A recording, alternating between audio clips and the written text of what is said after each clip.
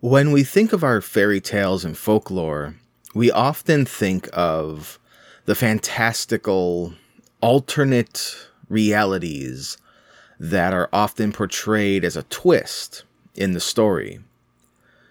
With that in mind, coming from Joseph Jacobs' More English Fairy Tales, we present to you The King of the Cats, as read by Justin Haskell.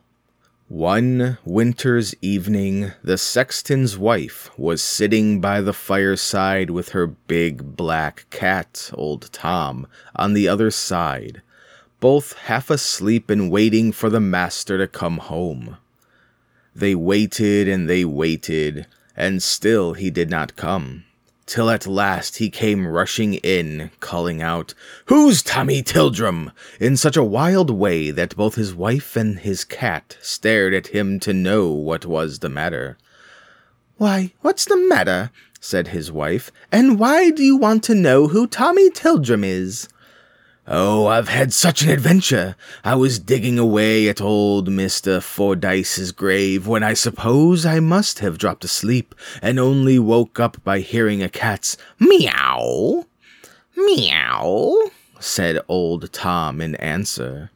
Yes, just like that. So I looked over the edge of the grave, and what do you think I saw? Now, how can I tell? Said the sexton's wife.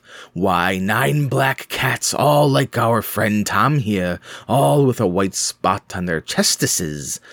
And what do you think they were carrying? Why, a small coffin covered with a black velvet pall. And on the pall was a small coronet of all gold, and at every third step they took, they cried all together, Meow! Meow, said old Tom again. Yes, just like that, said the sexton. And as they came nearer and nearer to me, I could see them more distinctly, because their eyes shone out with a sort of green light. Well, they all came towards me, 8 of them carrying the coffin, and the biggest cat of all walking in front for all the world like. But look at our Tom. How he's looking at me. You'd think he knew all I was saying. Go on, said his wife. Never mind, old Tom. Well, as I was a-saying, they came towards me slowly and solemnly, and at every third step crying all together, Meow, meow, said old Tom again. Yes, just like that, till they came and stood right opposite Mr. Fordyce's grave, where I was, when they all stood still and looked straight at me. I did feel queer, that I did, but look at old Tom, he's looking at me just like they did. Go on, said the wife. Never mind old Tom. Where was I? Oh, they all stood still looking at me, when the one that wasn't carrying the coffin came forward and, staring straight at me, said to me, yes, I tell 'ee, said to me, with a squeaky voice, Tell Tom Tildrum that Tim Toldrum's dead. And that's why I asked you if you knew who Tom Tildrum was, for how can I tell Tom Tildrum Tim Toldrum's dead if I don't know who Tom Tildrum is?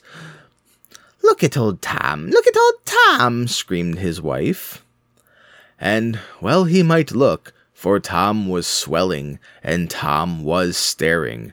And at last Tom shrieked out, What, old Tim dead? Then I'm the king of the cats! And rushed up the chimney and was never seen again.